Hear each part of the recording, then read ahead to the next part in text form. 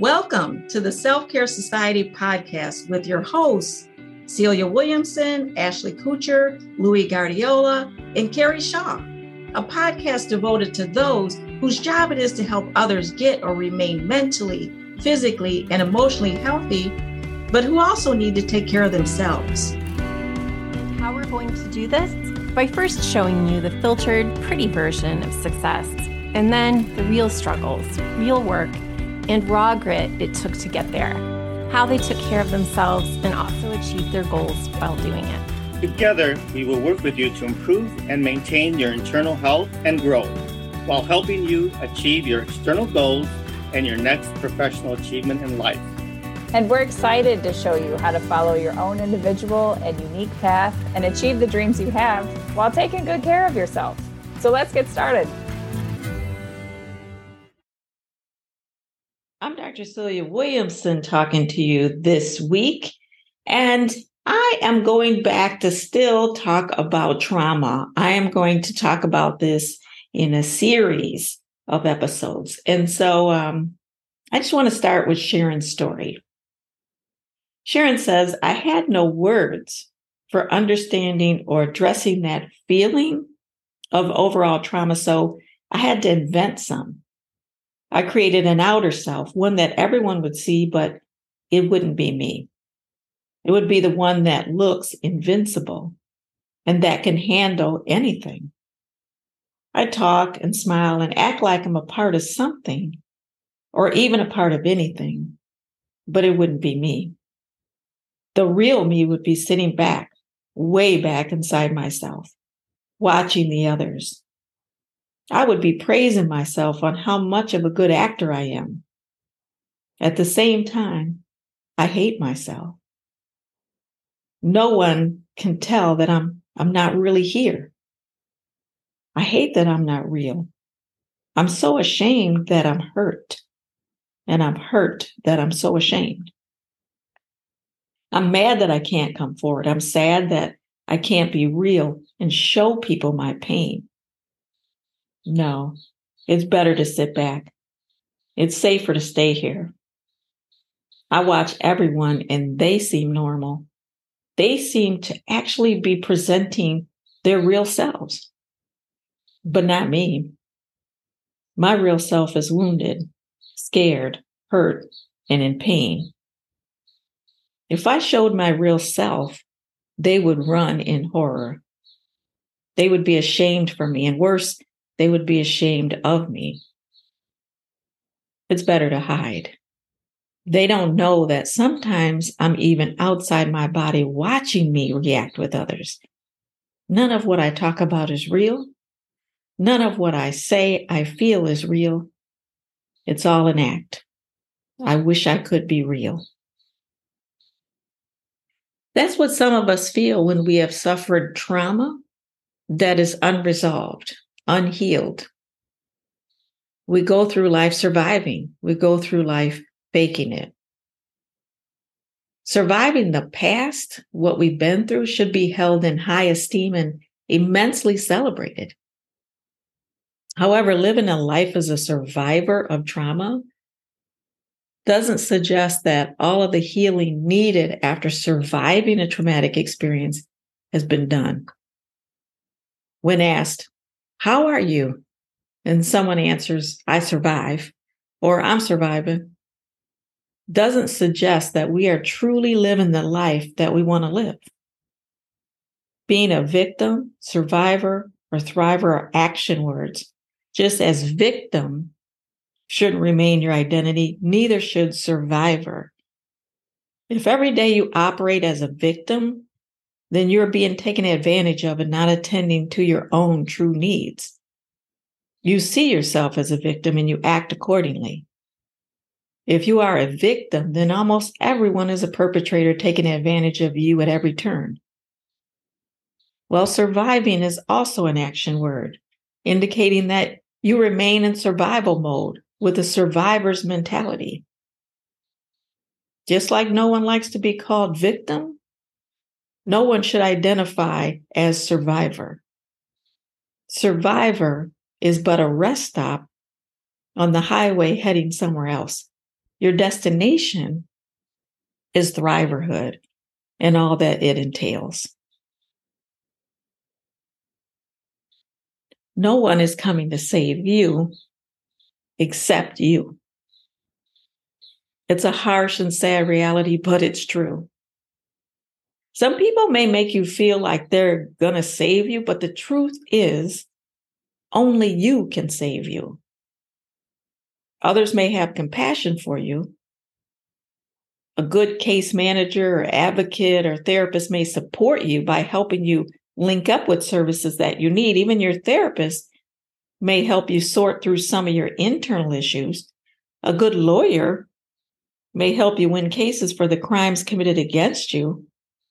A compassionate, intimate partner may help you along your journey. However, even they can only help so much. Only you can commit to changing your life, living the life you want, and being the person you want to be. And only you can feel better about you as you go into your future. Only you can commit to stop self-medicating with drugs. Only you can come out of denial and see your life for what it really is.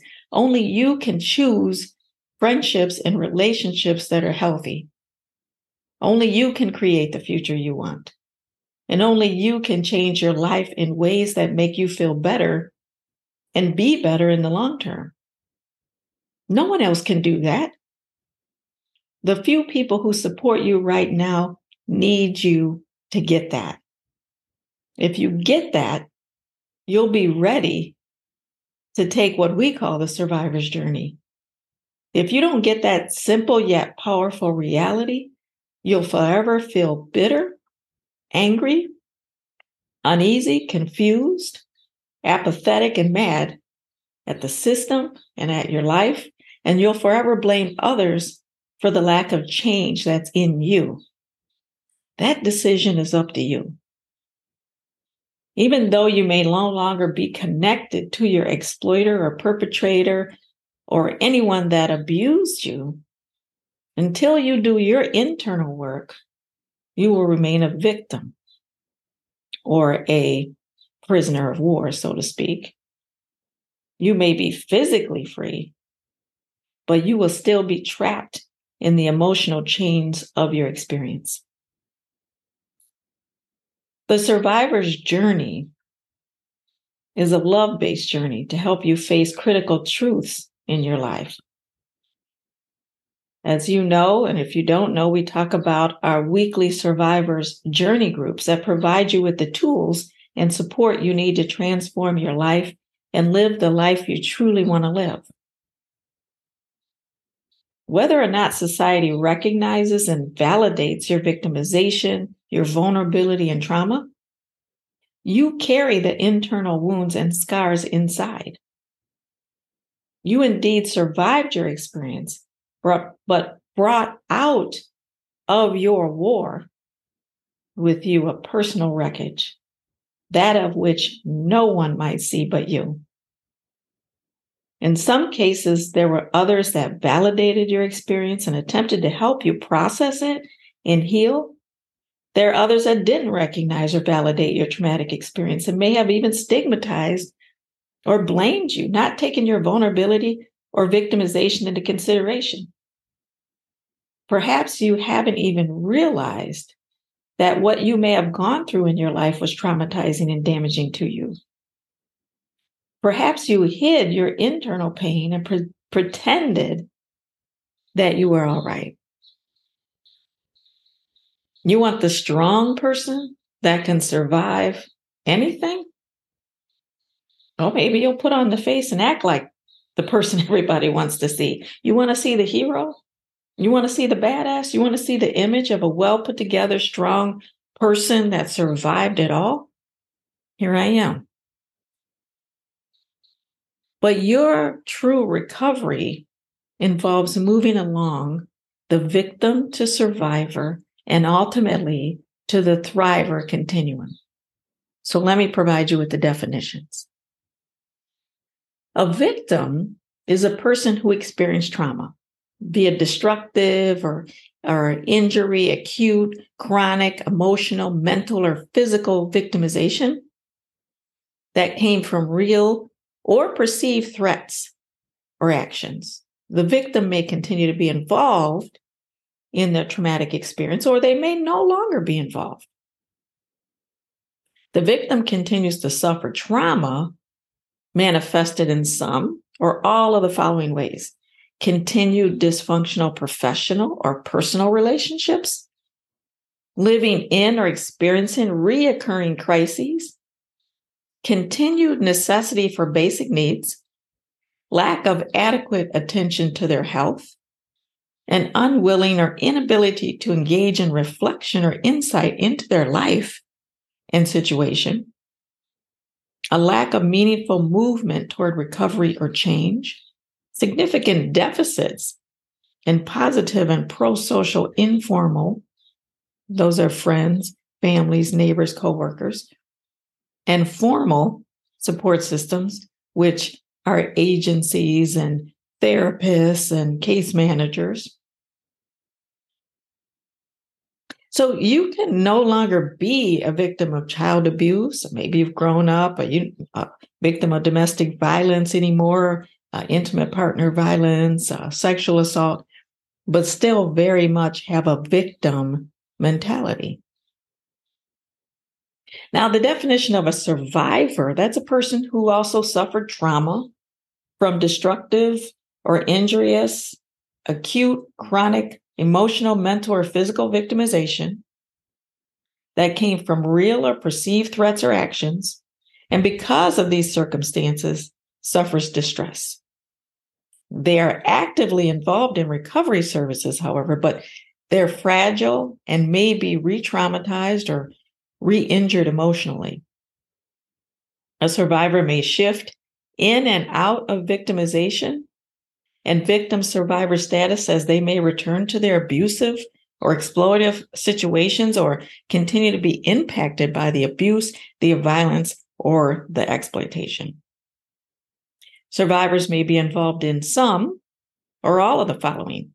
Some relationships in their lives are dysfunctional and some are positive.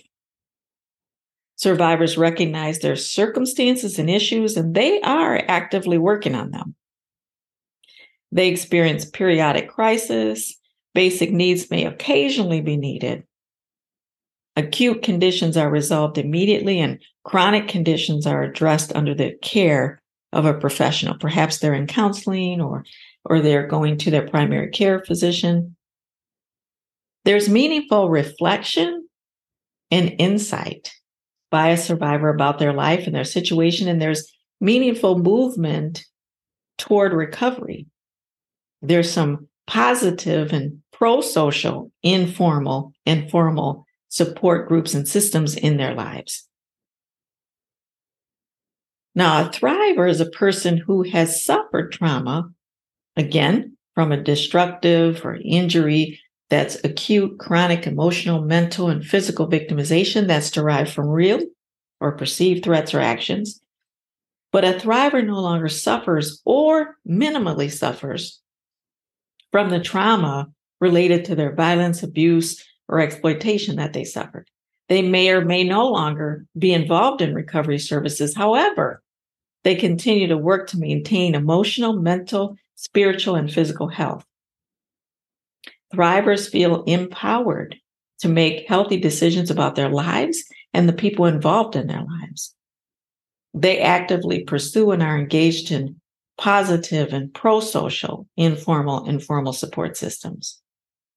They work toward goals and they have attainable objectives to reach them. Most meaningful relationships in their lives are positive. Thrivers consciously monitor their emotional, mental, physical, and spiritual health, and they attend to it. Thrivers live their lives intentionally and purposefully because they choose to.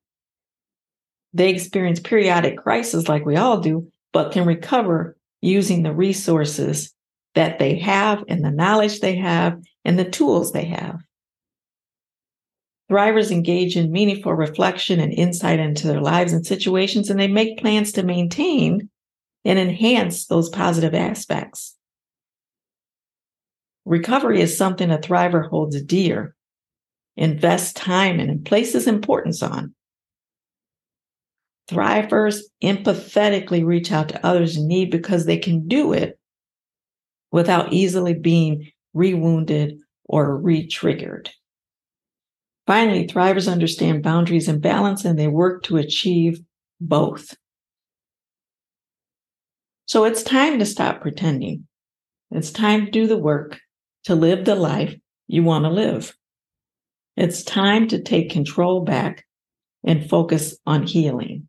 The survivor's journey is best suited for those that have experienced domestic violence, commercial sexual exploitation, child abuse or neglect, sexual assault, emotional or physical violence, and control through even gang affiliation or any form of violence that has negatively impacted your life. Thank you for listening to a little bit of the survivor's journey and the path to healing. That concludes this week's episode. And remember, it's not selfish, it's self-care.